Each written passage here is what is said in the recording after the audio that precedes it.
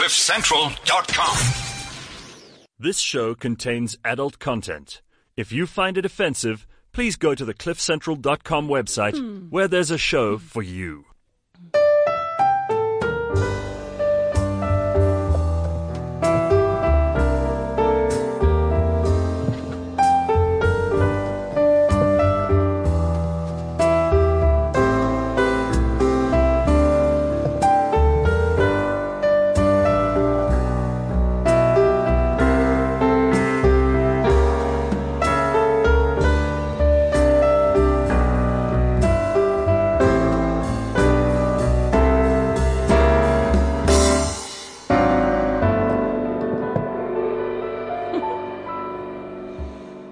So after Levinson's lubricant, here's the real thing. Dave, I think you should give up the beer and go into the lubricant business. It's a really cool name, Levinson's lubricant. And he said that, when you make a girl laugh, or a guy, I think more a girl, you get, it's easier to get to score. Absolutely. Yeah. So that was pretty good, David. That was impressive this morning. He's really funny. He cracks me up. I think we've got to actually get him into the studio with us one day. When the lube meets the sex. When it's not on the shelf anymore. I think that'll be... after I met you, Janti, I started going to people and say, just use lube. Just use lube. You can never have too much lube. You can never have too much lube. Just have more sheets and more towels. That's it. But you can never have too much lube. So that was pretty good, Levinson. It was impressive. Yep. Very good. Yep. Okay, let's do our dirty dictionary word. Chocolate starfish. Twitter bag. Calipigian. Today's dirty dictionary word is ambisextrous.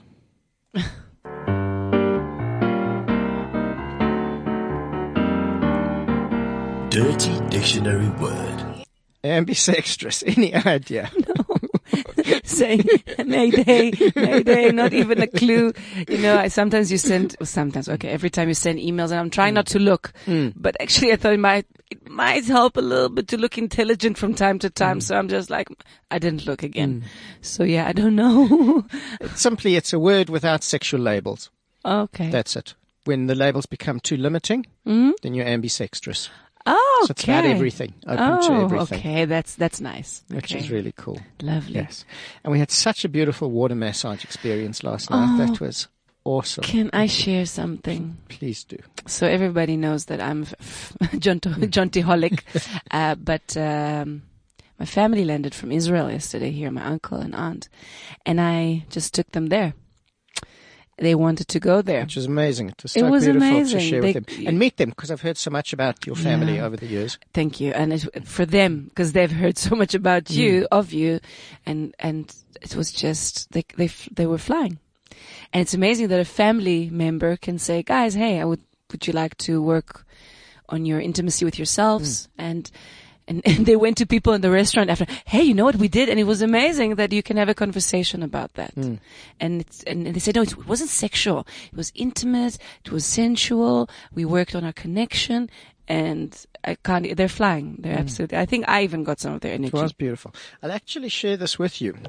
If I can get to my phone and it's chuck crashed. Everything else Studio on dead, the floor. burned. That somebody who was there sent an email this morning, which was really beautiful. Lovely. Of his experience, because there were a lot of people there who did it for the first time last night. Yeah, first time.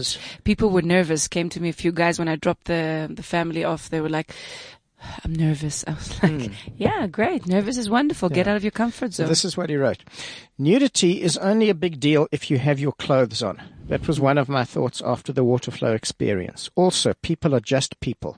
Not man or woman, not fat or thin. Everybody is simply human, and touch is simply touch. For me, water flow provided this platform to simply experience and observe without judgment. Tasty. Beautiful. So tasty. Thank you. It was. 1st of November is the next one. Is it did I say the truth to them that it was actually the first one after quite a long time, or? No, last week was last month was the first one, after winter for a while. Winter. Yeah. They were so excited. So, my cousin is arriving today, and they were like, oh, I wish we could bring them. Their kids, how beautiful his parents wants to bring their kids to learn. And they all got in with bathing suits, and everybody was with costumes, but after you're in the hot water and darkness. That's the point. It's about being safe. And from the very beginning, it's what you are comfortable with. For some people, I'm sure listening now, it's like, wow, I'm so far away from this, but you have no idea how close you are. It's natural. It's in you. It's like being sensual. It is in you, in your DNA. It's our birthright. It's who we are. True. So what do we have today? Well, we did a fascinating interview in the week with Galen Fuss from America, who is a therapist specializing in kink and fetish. He has written a phenomenal book called Exploring Your Kink? Decoding Your Kink. Oh, first time I know something. Just went blank there for a second. That shows you. And it was about the first conversation, which is such an important part on a jetty. How do you open a conversation with your partner about exploring different aspects of your sexuality? And first you have to know a little bit of what it is that you want. Exactly. But if you're in a relationship, it's a conversation that you need to open. Yeah. And how do you start that? Because for some people, I think that's one of the hardest things. How do you open that door? The judgment that comes with it, the fear, is enormous. The fear of judgment. Beyond. Of revealing yourself, of making yourself so vulnerable. True. Yeah, so, he's absolutely, as you discussed last few shows about sexual authenticity. Yeah. So because of the time difference, we couldn't chat to him now. Yes, because now is really the middle of the night for them. So we spoke to Galen on Tuesday night. Yeah. Tuesday night or Wednesday night. Anyway, it doesn't really matter. And we had a wonderful conversation Very with useful. him that we are going to share with you now. It came from your idea as well that you said you really would like to have people to have practical, move towards your who you really are. Because it's all very well that we have kind of an understanding of, yes, it's important. Yeah. But one day. How do you? And he even speaks about the first date. Where are you going to pick up dates? What is your expectations when you go? Yeah. And you actually, are you going to to FetLife? Are you going online and checking actually people that might, Yeah, really important. And it's very much about sexual authenticity. And that's the power. So, I hope you enjoy this as much as we enjoyed the conversation, because it really was. It's a beautiful, beautiful conversation. And it's such an important conversation. So share it with all your friends around the world. Yeah, we will be on social media still. So if anybody wants to tweet about it and see their tweets that we put on, you're more than welcome. CliffCentral.com. Galen, you never met Tamar last time we spoke. She wasn't here. No, I did not. Hello. Hi, it's Tamar? It's Tamar, yeah, it's his Israeli name. Galen, I'm following you on Facebook, okay? I'm very close to you. Oh. I can feel it. Yeah, good. Cool. Good to hear from you, and such an honor to have you on the show. You've been doing lots of traveling. I saw all the pictures. You were away with your sons. You were camping. It looked amazing where you were. Oh, yeah. I have a special spot on the Washington coast that's amazingly isolated and unpopulated. And if you hit the weather right, it's like being in the paradise somewhere. Not typical of the Pacific Northwest coast, really, but I managed to find a couple of weather zones that were just right. Yeah, it's an amazing spot. I'm so fortunate. And yeah, I got to travel, visit my son down in San Diego, do some events and things down there. So it's been a busy but good time. Wow, you're a normal person, because we haven't introduced you properly to our listeners, and it's like, I already had something to say about, are you taking your portable torture machine with you? And yeah, but let's start from the beginning for the listeners like me. It travels well. Yeah, it travels well. Yeah. So, Galen, you're a therapist specializing in working with kink and fetish. Is that correct? Yeah, in a very specific sense. I mean, I think that is where my background is, and that's what I can best serve others in that regard. But I do have a broader picture or a broader sense of what I work with is what I think of as helping people become sexually authentic, sexually honest, and empowered and embodied and all such things. But it seems like there's the most need in the area of kink, where these principles are just starting to be applied more readily. They've begun in the kind of what was called the sacred sexuality dimensions and mindfulness and all sorts of consciousness practices, and I think it's important to apply them also to people trying to come to terms with, wow, I'm a kinky person, and how does that work? And I'm also a parent, and I go to my church, and I live in my community. How can I be these two almost disparate aspects of who I am? Yeah. So that's what I help people bridge that. Because it's a paradox. I talk a lot about what you developed and named of the sexual authenticity disorder. And it's become such a big part of so many of the talks that I give, because it's huge, and so few people, especially in South Africa, where we are very conservative, have a very sexually repressed background. And it's a huge element for so many people. It's such an underworld, under the surface or undercover topic. Sure. It's not even been noticed that this is going on. Yeah. Until I kind of coined this term, sexual authenticity disorder, which I define as the fear of revealing or someone else discovering the true depth of your sexual desire. And that's like an epidemic and certainly in the United States, and I imagine in the world too, of people being just traumatized at how that someone might discover who they really are sexually, and because they're afraid of being shamed or ostracized or fired or divorced or all kinds of reactions that can occur. I mean, those are real concerns. It's not just an illusion that people are afraid of these kinds of consequences. They actually can be the consequences. And that's why it's so challenging for people to reveal or get honest about their sexuality, even with their partners. And so this then puts it into shadow. So your sexual desire is not going to go away. It's a powerful force within the psyche, and it's going to be relentlessly pursuing what it desires, whether you do so consciously and honestly or not.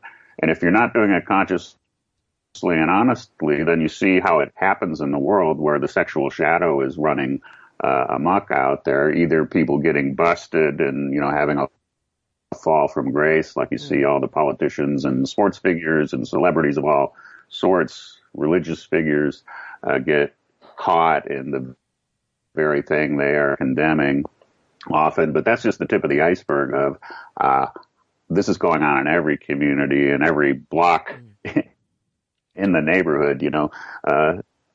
The sexual shadow is operating. People are sneaking, hiding, being out of integrity with their agreements, and high risk behaviors, that lead to all kinds of terrible consequences, all because we can't be sexually honest with our partners or ourselves or our communities. Yeah, we have so much of that here, and we're approaching Sexpo, which is our big sex exhibition that I'm very involved with about 100,000 people expected to attend this year. Yeah.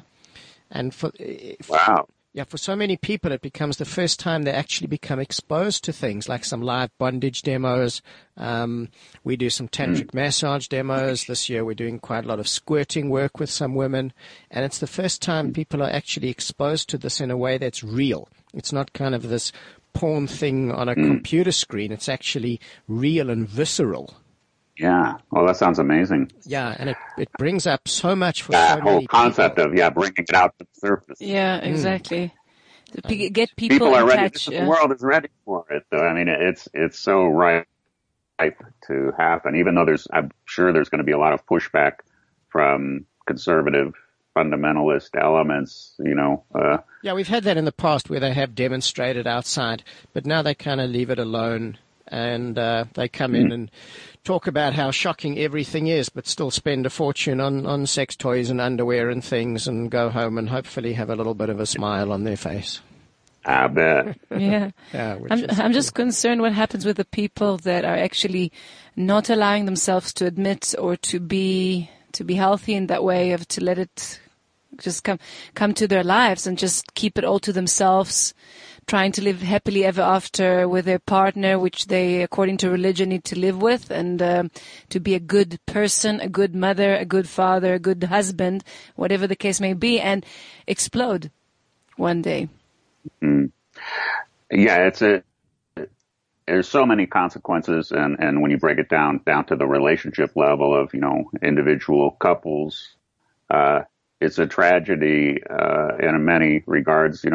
One way is that people might take this to the grave with them, this important, vital part of who they are. And spend They lives. could never share that with a partner. And spend lives And the other unfulfilled. tragedy is what if they had the conversation? I mean, this is because we can't have the conversation. So if people go for decades in their relationships, one, they might be in an erotic mismatch because they didn't have the conversation to begin with. So now they're in a relationship that they're in sexual agreements that they didn't really actually consciously make, but suddenly they're in you don't like to have sex, but like once every 2 months, eh? Oh, I see. Well, I'm kind of like 3 or 4 or 5 times a week would be kind of my average, my baseline. So, maybe that's a problem.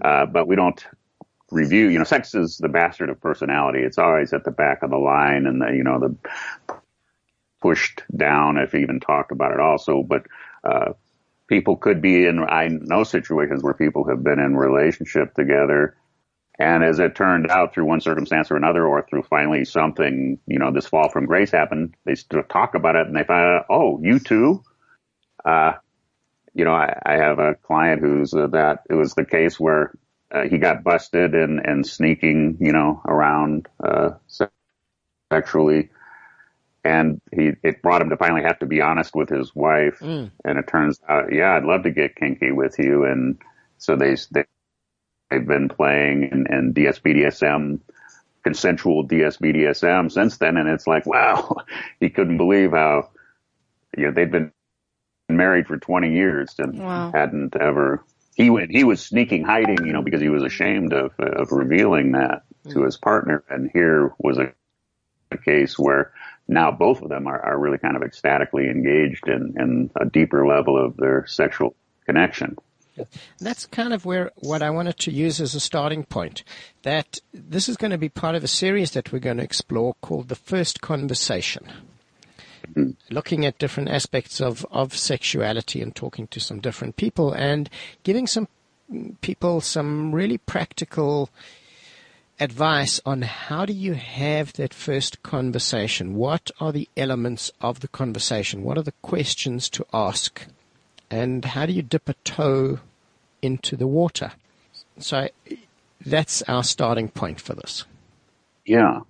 Well, I think that's it's right where everything is at, right at that edge for most people yet who haven't had the conversation. And so under that circumstance, right in this moment, there's a kind of a range of situations that people can be in. Oh, I've been married 25 years now and I haven't had the conversation yet. Or I'm single, I'm going to go start dating. And how do I want to have that conversation? So, there's kind of a range of answers maybe because of the different circumstances that people might find themselves in or places along the spectrum. So, I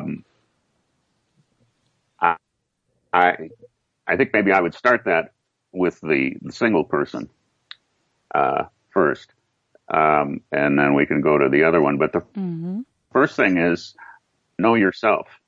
Yeah. Before you start to approach someone else with what kind of a rough idea, get clear about exactly what it is you desire. Think about what your boundaries are, i.e. the edges, the places you wouldn't go versus the places you would go. Kind of sort those things out for yourself and get clear about it. And also know that you will be on a process of pace through that journey. You don't need to do everything the first time and go to the edges. Just clear what you want and then kind of pick out, okay, what would be a nice, easy way to begin this? Yeah, because with someone. Yeah, because there's such the first time not have to. Yeah, so that would be the first step, is to really know yourself, kind of understand this idea about you don't need to go very fast. You can just kind of slow. If you're brand new, start slow, take it easy, just kind of explore, experiment. If you do engage with a partner. Yeah, because how important do you think erotic material across the spectrum is in opening people to the possibilities, like watching various things, and all of a sudden there's a trigger, like that interests me, and I never thought about that before. Well, I think that's why we're in such a phenomenal era, because of the internet. The internet is revealing the erotic psyche, the unconscious dimensions of the human sexual psyche. And it's like a cornucopia right now of, a pantheon of styles and tastes and fetishes and kinks and desires, sacred and profane, both. I mean, it's all coming to the fore right now. It's coming to the fore in kind of an underworld sense. It's risen from obscurity into this underworld level through the internet that now people can privately go out and explore, and I think people should do, and that's what people are doing. They can't stop. Eros is kind of a relentless dimension of us, and it finds ways to uncover or discover what its desire is. So I think it would be, go ahead and check out all kinds of porn sites and kind of see, if you're brand new, haven't really stepped in, just start cruising around and see what you respond to. You'll know what you like when you see it. Many people already know, but they just they've been afraid to look. But open yourself up, like this sex expo that you're just described. That sounds awesome, where people can, what a great place to have brought this kind of from the underworld of the internet out into the public venue, that people don't have to, people can commune with others in a way maybe they're a little shy and embarrassed, but the shame is being lifted that, I can actually go to this event and public and see these things. That's amazing. Yeah, it's a very powerful platform for that, and it's one of the reasons I've been involved in it for so long as a conscious practitioner, is to make it conscious and to show people how normal, how wonderful, how beautiful so much of it can be without anything sleazy, without anything dirty or nasty. It's a great platform for that. Yeah, so, that was, so know yourself. Then the second step would be learn how to communicate honestly with a potential partner. And the earlier you have the conversation in a relationship, the better. Yeah. I would do it like right out of the gate. Why wait? Yeah. First date. This is what I'm into. Yeah. Exactly. Do I want to cultivate or attempt to have a relationship, go a couple weeks or a month with someone and then say, oh, by the way, and find out they're not interested at all? If my point is I really want to engage my sexuality in an honest way, I want to lead right off with that. Why wait and waste time for both sides, when it turns out, it wouldn't be a good match here at all. So, and that leads then kind of the second level of that is fish in the pond, that you're you're of what you're seeking. This isn't like let's go to the nightclub or the gym, the bookstore or something, and hope I run into someone who's a kinky, submissive woman, for instance. The odds are way down. It's like being a gay man and going into a straight bar. Yeah, totally. Why? It'd be kind of a waste of time. So true. Maybe you get lucky, but it's like so obscure. It's so much more clearly focused now with sites like FetLife and Alt.com and all kinds of personal sites that are designed for people seeking alternative sexuality partners of all kinds. So I would start, if I was intending to date and have my sexuality be an integral part of the person I am and the people I'm looking for, I would really home in on the population that is maybe similarly seeking the same. Yeah, there's even something about being honest. If I'm going to tell you that up front, there is a better chance I'm also telling you the truth, and I'm actually willing to be honest with you and be frank, which means I didn't hide from you things for years. Yeah, which so many people do with such disastrous consequences. Exactly. When you get to think about actually what does it mean about my partner, but if this guy I'm dating actually comes, and for me it's a true story, with my partner, he came up straight to me and said, okay, this is what I like. And I was shocked. I was disgusted sometimes, things that I maybe wasn't really familiar with, but I said, wow, what courage, what honesty. And then I actually discovered that even the fear and to be discussed is one of the best steps of actually acknowledging something new. It doesn't mean that it's not going to grow on you even. You can actually even learn to love different kinks. We never know it existed. We really never explored. We didn't allow ourselves, most of us, or a lot of us. Yeah. Mm-hmm. Yes, that's a good example. Because I know over the years certain experiences that I had that never interested me, but in the moment they were, wow, this is really cool. And was it part of your development? No, never. And even like if I saw them, for example, in porn, they never interested me. But when it was there in reality, that was, wow, this is really, really cool and exciting. It's complicated to get clear about what you desire because there's so many inner voices and messages that tell you that's wrong, it's horrible, it's disgusting, you'll go to hell, what will people think? I've just recently had some experiences with that in some of my own engagements of people saying, oh, no way, oh, that's... And then a little while later, actually I can see that the part of me that was speaking was this old part of me that is always holding back or not able to reveal. So this is part of the beauty of the journey into sexual authenticity is that you're going to get to look at all the parts of you that haven't been willing to allow that. They're going to show up. So just because you cross the threshold even, all right, I'm going to go venture out and explore this a bit. I kind of coach people to be prepared on the other side of that. Once you complete the journey that first excursion, be ready for kind of an all-out assault by the parts of your psyche that have kept it hidden for decades.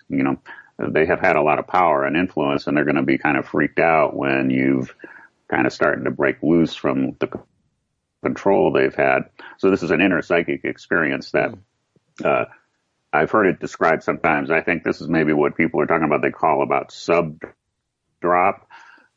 There's a certain kind of after you have this intense scene with someone that you kind of fall into almost like a depression or you're not exuberant. And I think this is like this kind of attack going on in the inner psyche of you're bad. That was horrible. How could you do? That was so disgusting. You should be ashamed of yourself or, messages like that actually physiologically enter the body and create this feeling of, down, being kind of in a down state. So if you're prepared for it, you can, there's that voice, that objectionable voice. No, that's not who I am. And I'm proud of who I am. And I claim my birthright. This is a lot of what has to happen energetically is people get that it is your birthright to be exactly who you are sexually and to exercise and explore and express that and that. An interesting question. The roles that we have and the impact that they play. So, for example, as a single person or before you get married, you have a certain level of freedom. Then you get married and you become a husband or a wife. And I think this impacts on women much more than on men. As a wife, I don't behave in certain ways. True. And then you become a mother, and as a mother, I don't behave in certain ways. But those parts of you haven't gone away, especially if you opened the door to them before. They're there, and they're just as strong, if not stronger. Mm-hmm.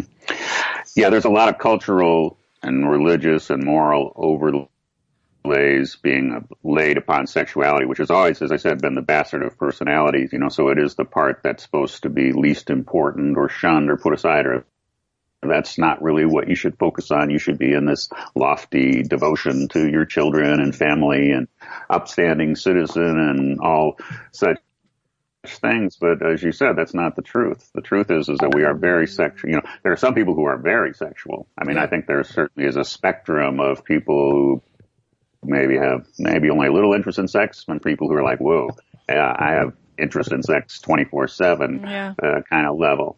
But the situation there, and this is one of the principles I teach, the 5 keys to becoming a consciously sexual person.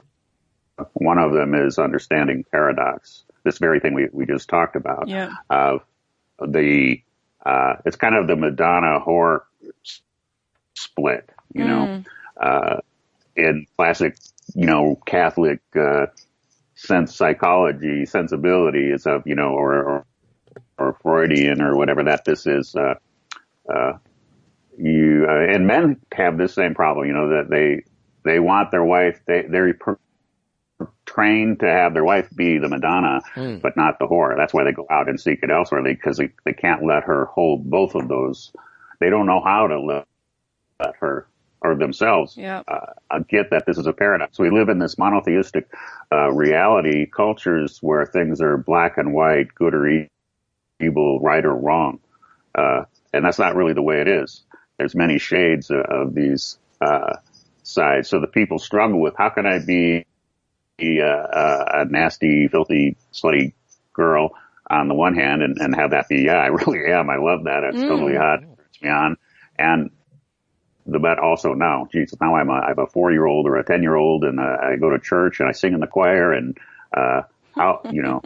and so because we live in that monotheistic culture, you can't be both those things. Yeah. You're told you're one, you can't be the other. Yeah. But the truth is, no, I am both those things. They're just true. Now I have to understand, how can I consciously integrate those two in a way that I'm in integrity with my agreements and my values and my responsibilities.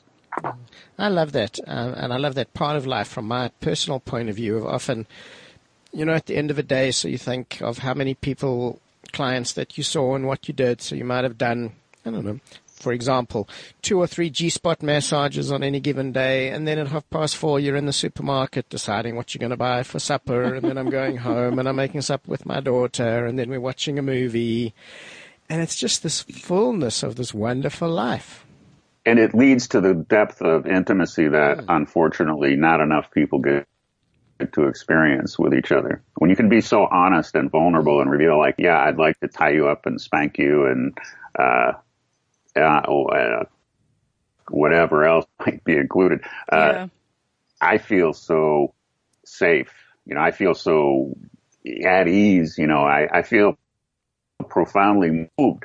God, my partner welcomes that part of me, loves it, encourages it, admires it, respects it, that to be that trust and feel safe with me to go into these, intense, edgy kind of kink-oriented sexuality. That is the profoundest intimacy and trust I've ever experienced. So in that first conversation, what are the elements that people need to be aware of to start creating that safety? Even if it's just dipping a toe into the water and by revealing some of my desires to you, how do I begin to create that safety with a partner? Well, safety and trust, so it's really all about trust. What's being built here, this is the beginning of the conversation, is about building trust. In the connection, so it's really important to emphasize first, like, I respect your humanity.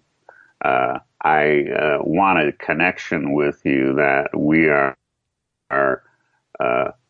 starting at the place where we both will go at a pace that we both can understand and handle. We'll negotiate what the edges or specifics are, but we'll do practices that are about learning to be present. I mean, these are all things, again, back to maybe the preliminary things is, learn about being present, learn about being in your body, learn about building. So trust is really, to a great extent, if you're starting this with a partner, there's going to be so much surface tension between your body and their body. A lot of nervousness, anxiety, performance fear, or geez, what will they think? And so this is a good place to, if you've already kind of had the conversation a bit, but connecting physically is a good practice. Just sit with each other, let non-erotic touch start just to like bridge that gap, because there's a distance between two bodies when they're not touching. And so if you do that and breathe together, you can help you both kind of get more present with each other. Then it's just about really being really direct and honest in your question. So, let me ask, so if I was meeting someone for the first time and starting, I mean, the way I operate, I'd already have a lot of good preliminary understanding of where their boundaries and edges are, because I went on their profile on a site of someone looking for a kinky partner, and they've listed all their things. So a lot of these questions, if you're in kind of a non-alternative world, yeah, you've got a lot more homework to do kind of between each other. But so, again, it's complicated to talk about which situation are we referring to here. And I get a sense maybe that a lot of this is for the listener of the people who've never been on FetLife or didn't really think of, I'll do my checklist and get all where my boundaries are and that's all of that. So if you're in that zone, in that part of the equation, say you're someone who has a partner, maybe you're just starting or it's still in the newer stages, just pretty much the first question is, so would you be willing to have a conversation with me about some aspects of my sexuality that I'd like to explore with you and really do so in a conscious way? How do you feel about having that conversation? You know, again, you got to get there. So this is about pace. This is about pace too. Everything is really about pace. But so in your conversation, it's about making that pace. And you have to gauge if what you already know kind of about your partner, about how slow you might go, but make it where they are giving you permission. Mm. You know, they're in agreement with it. Yeah, I would like to explore that. Yeah. Or what would be resisting for you, or what would come up for you if I asked if we could have this conversation? Is there anything that would object to that? And really start to open this up in a way that you're not ramming it down their throat, so to speak. Yeah, that's actually a very good point. Yeah, really, really important. Mm. Absolutely. And it's interesting because we're so terrified of being vulnerable, but we're most powerful when we're so vulnerable because of the honesty. Mm-hmm. And from there we can we're disarming. Places. The point is to disarm your partner, you know, by being so present and safe and you know, not aggressive in the approach you're taking. Just really make it feel inviting for them to discuss it with you. Mm-hmm. And be really cautious or considerate of, well, is there some things that this is bringing up for you that are uncomfortable? You know, try to really just open it up. You know, if you open it up, it'll flow the way it wants to flow. Yeah. You just got to take some first steps. And if you make them feel safe and welcomed and invited and not have to be, you know, forced into it, agreeing to anything, it's just a conversation. You'll both start to get your motor running and get to maybe some surprising depths that you didn't realize were even available. And important to acknowledge the discomforts along the way without having to do anything with them. Simply, this does make me uncomfortable, and the simple acknowledgement of that is enough. Yeah, it's almost like people. Well, not like people, but when you engage with your partner and you have so much expectations. Like, finally, I came up to you and I told you what I feel, and you don't like it, or it makes you feel uncomfortable. Then we're almost disappointed. You know, I've opened my heart, and that's a part of the fantasy. You know, finally I came up, and that's not the solution. As you know, Galen, this is what you're saying. Make it inviting. Make it not an earth-shattering experience. Make it just as, you know, unfolding another aspect of your life, not making also such a big deal, because it's going to be a process. Mm-hmm. Yeah, and understanding. Yeah, I think this is really great communication tools, you know, that come along with this. Yeah, and understanding that it is a What were you going to say, John? That I think that's so important for people to understand, that when you open the door, you really are opening the door just a crack. And we're on a journey here. And, Yes. and with some patience, we can probably get to some really beautiful and powerful and exciting places. But to be patient is so I think important. this is a point I want to bring in. Yes, patience. And this is bouncing off of that idea is I would encourage people to set this up as not having an intention to take it somewhere that same day, that same moment. Absolutely. Start the conversation and then give it a couple days to settle in. Let's talk about it again in a couple days and kind of see what's come up. And if any good questions or concerns or other things come up, and then come back and revisit it. Because this is why it's such a bad idea to try and go out to a bar or a nightclub or something and pick some up and try to get them home to have kinky sex. It's going to turn out bad in probably 90% of the cases. Some sort of consent wasn't really dealt with, or transparency or honesty. It's not the way to do it. It's like a movie fantasy of it. In an hour-long series on TV, you've got an hour to tell this whole story. So the pickup in the bar is 5 minutes, and after that, everything's fantastic. Mm-hmm. Yeah. So patience. Honoring, respect, listening. This is really important. Learn to practice listening to your partner, to hear what they really have to say. Ask good questions. Trust your feelings. Your instincts. This is such a natural part of us.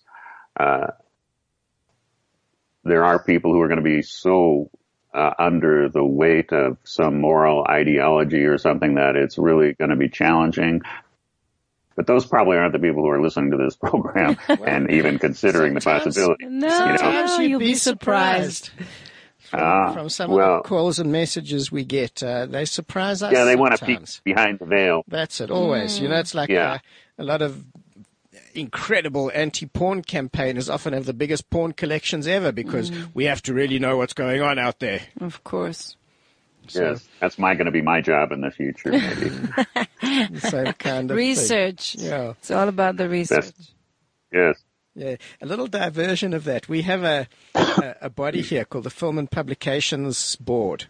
And essentially they're the censor. So they just kind of rate all of the products. Books, art, movies, and that's their job, just to put a rating on it in the same way that a movie would be PG rated or R rated or X or whatever. And occasionally they invite people to come and to rate some of the porn movies. Oh, cool. And you can actually get a job doing it. And I was talking to somebody from the board and I said, tell me a little bit about what happens. And they said you are not allowed to fast forward through 1 second of the movie. You have to watch the whole thing from start to finish to make sure there's nothing untoward, with their categories, like if it's child porn or bestiality or whatever. So, like if you don't really like watching blowjobs, for example, and you're going to fast forward through the blowjobs, you cannot do that. No. You have to be thorough. Sit and watch it all. Cannot. It's the law. It's the law. Exactly. It really made me chuckle. It really appealed to me. But yeah, that's funny. I want to go back to something in terms of patience, because very often when you bring up something kinky, and the spectrum of kink for people is huge. For some people it might be that all of a sudden I'm going to put a finger up your butt and we've never done that before, as opposed to I want to tie you up and spank you or whatever. And it's just this enormous spectrum for people depending on where they are. But a lot of people's first response is going to be resistance. Yeah. And that's just the fear, the conditioning, the patterning. And when you leave that for a couple of days, it has some time to percolate, to sit there. And all of a sudden, something inside says, maybe. Mm-hmm. And that's where I think the patience in this is so important for people. And that's where you're really honoring your partner to allow them that. Allow time to brew, to percolate, to integrate. We also don't like change. We don't like anybody shifting or moving, or rocking the boat. And there is such an issue around even changing, as, John, do you speak about it? And it's never too often that we don't even want to change the position. So if I'm going to, reveal the true self or any kind of curiosity, finally I let loose, I put my hair down, I allow myself to express, to be curious, to be maybe not normal. And for some people, it might just be as simple as putting the lights on when they have sex or make love, as opposed to always doing it in the dark. Most of the things are not normal, actually. The only thing that is normal is doing what, porn movies allowed us to think that that's cool. If I want to spit on you, I want to curse you, all these things, that's not cool. If I want to do something which is more, in a sense, fetishy. Yes.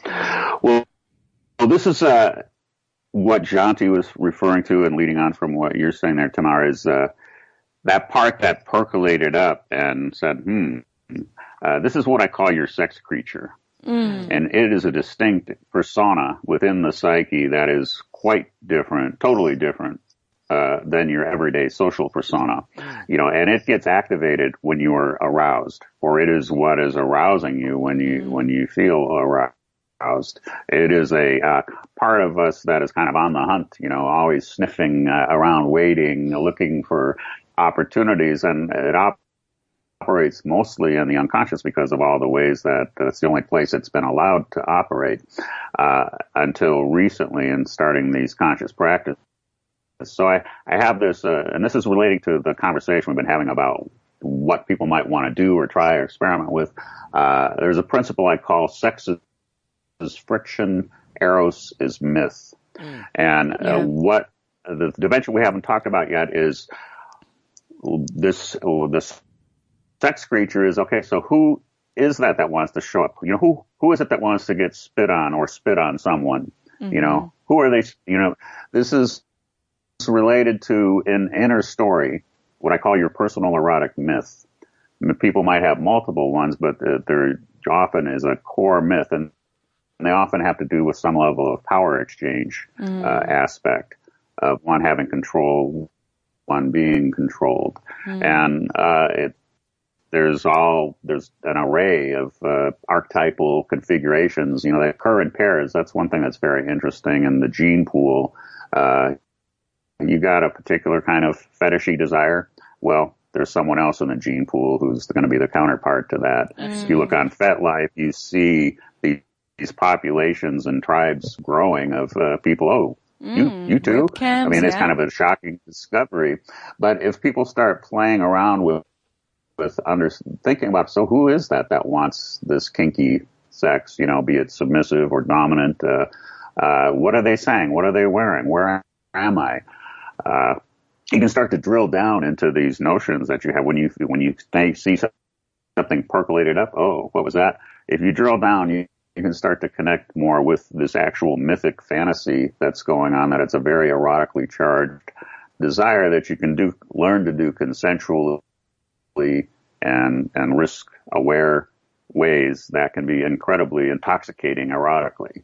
There's an exercise that I teach my clients based on that idea of the sex creature that you actually do as a visualization, that you create a room, a space that's safe for you, and you bring that aspect of you into the room. You give it some kind of persona, simply because then it's easy to talk to relate to. Yeah. And you put it sitting across the desk from you or sitting on the couch next to you. And you start engaging with it and asking, what does it want? What would it like?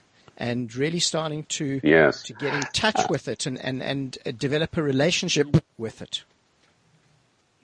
That's a great concept, Jonty, and it's something I do and encourage clients similarly to go on a journey, do a meditation, and again, to ask. So some people say, I have a daddy-daughter fantasy, maybe, and so, but the person says, but I don't really know anything about it. I haven't gone there. It kind of scares me, and I just kind of get a sense of it, but I have no idea. And exactly what you said, there's meditations and different visualizations, imaginal processes. Voice dialogue is kind of a principle engaged there where it's not uncommon. It's very likely that if you open to that part, and literally it is a distinct part, this is what it's about, and with the sex creature, it's about untangling it from all the ways that it's been held back and held down and resisted. So you can hear the voice clearly,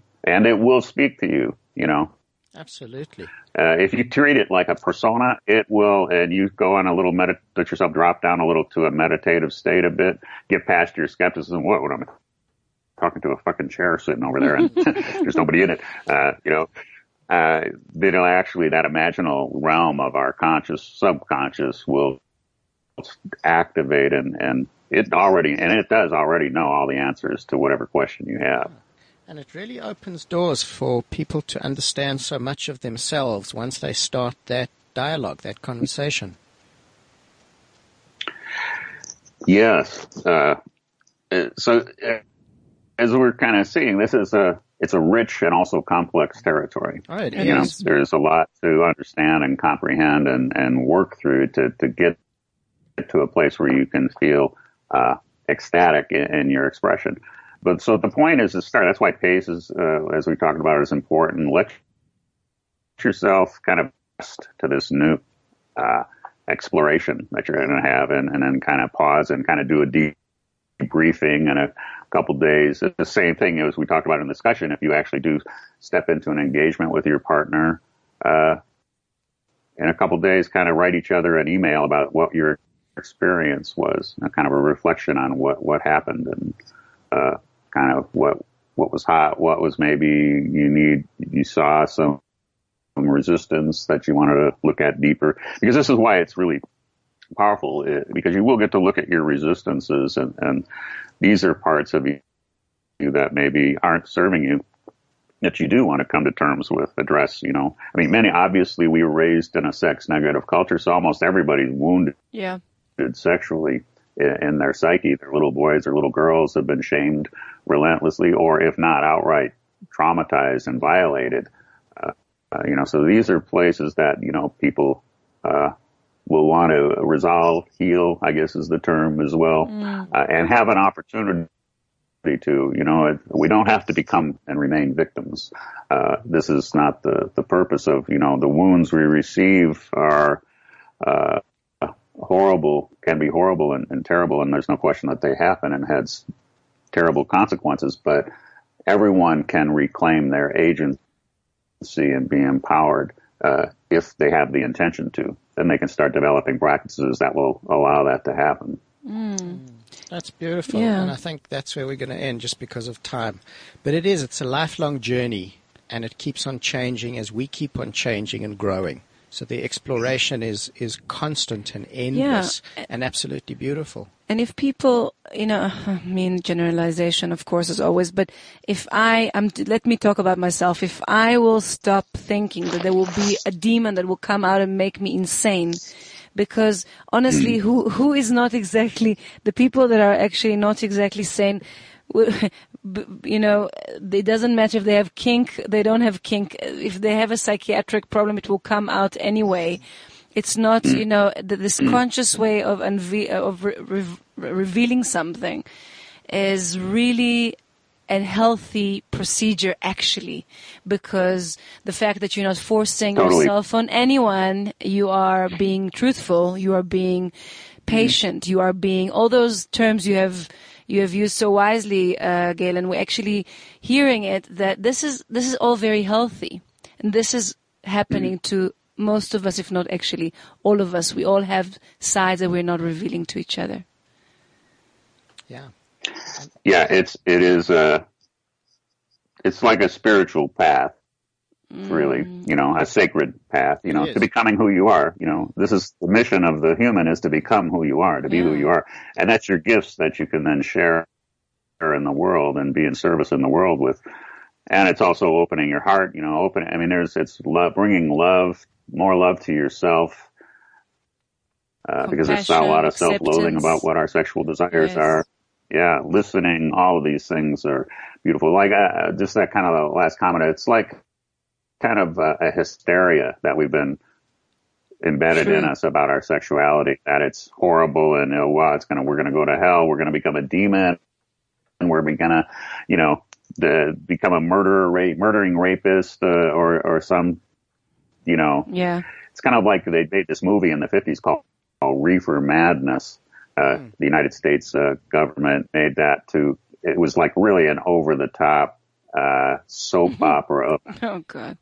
The horrors of marijuana smoking, and people going psychopathic and crazy and jumping out of windows and, getting really Frankenstein. And it's really kind of a similar notion that's been placed over sexuality, that people are unfortunately misled to think, oh my God, this is going to lead to, my destruction. That's the first step on my me being destructive. And Galen, thank you so much for your time. Thank you so much for sharing your knowledge and your wisdom with us. It's so appreciated. we can't even tell you. Thank you so It's always much. a pleasure.